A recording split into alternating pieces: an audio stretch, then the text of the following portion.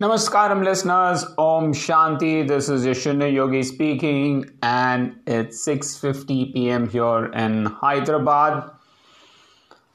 One of the biggest qualities of a leader is getting the job done and convincing people to work for them.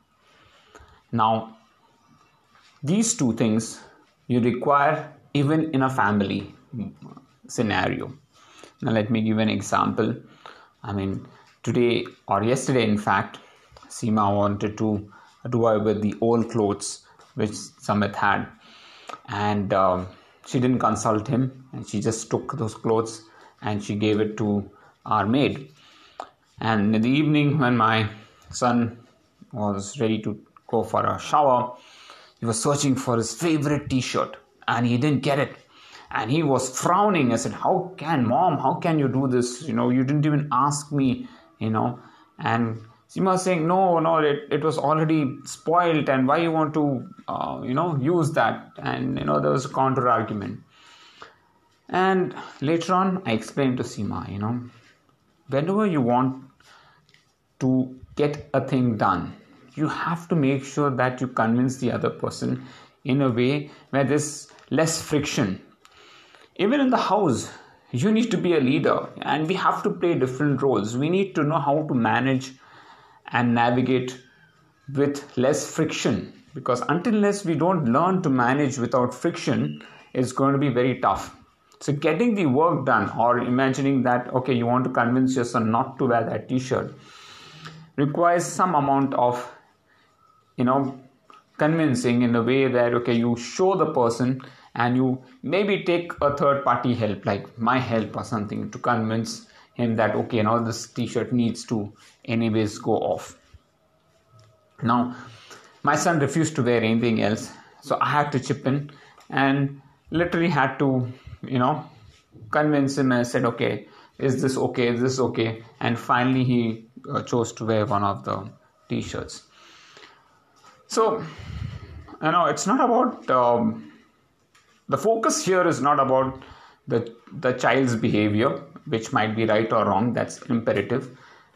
But the focus is on leadership skills. And how do we develop those leadership skills in the house itself? A very simple example where getting the work done or achieving the result you want to achieve through frictionless mode should be the topmost priority. And let me tell you, I have learned this by burning my hands. I know exactly how to get things done from my wife Seema, how to get things done from my son, my daughter, my mother. I very well understand their moods, their behaviors, what they like, what they don't like. And how do I navigate through this complex system to achieve the result I want to achieve, or to make them get the result that I want them to get? So that is, of course, there's no foolproof method on this. There's no silver bullet to this. But observing your people's behavior who are around you is very, very important. And then navigating your words and work is very important through this system. So, it takes a lot of skill, but it is something that once you achieve this amount of skill at home, I'm sure you'll be able to achieve this in anywhere. Then you are set to be a leader outside. Because if you can get things done from the most loved ones in your home, which is the most difficult thing, you can get anything done from anyone. Believe me, leadership skills start at home, not in the office. If you're able to develop leadership skills at home, you'll be successful in your office for sure, 10,000%.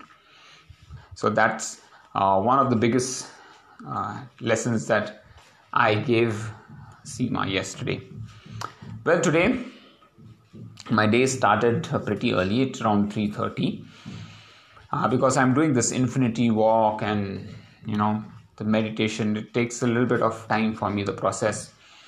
But I got ready by 5 to leave for the hill repeat session. And I was not sure what paces I would maintain, but I just said, okay, I'll just give it my best shot. I don't mind going slow, but whatever I'm going to get, I will take it. Surprisingly, I maintained very good paces throughout the 10 repeat session, except for one where I was 4:31. Rest all the sessions, all my reps were sub 4:25 pace, so which was very, very good. But the other thing was that it was assisted run, which means there was a tailwind.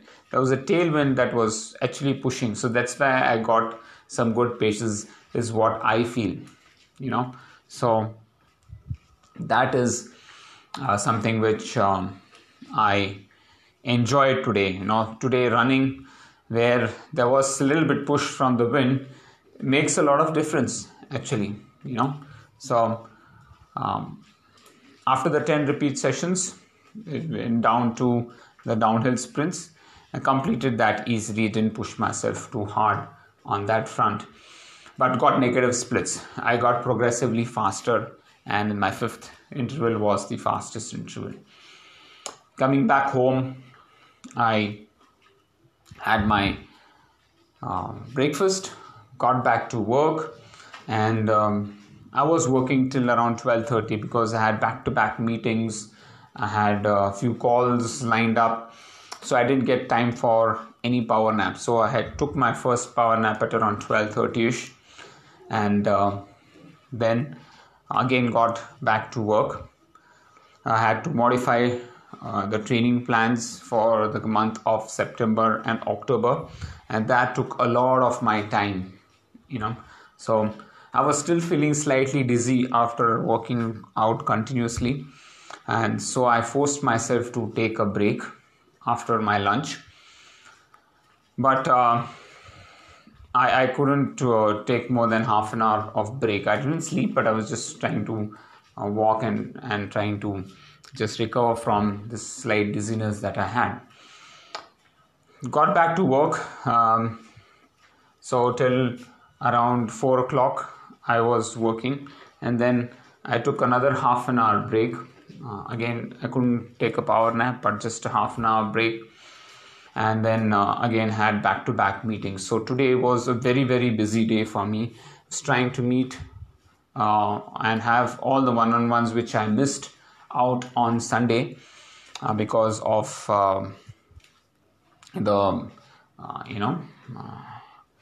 people being busy because of their meetings and all. So I had to make sure that I accommodate them today, because Monday was my holiday or my day for working on my breathing aspect.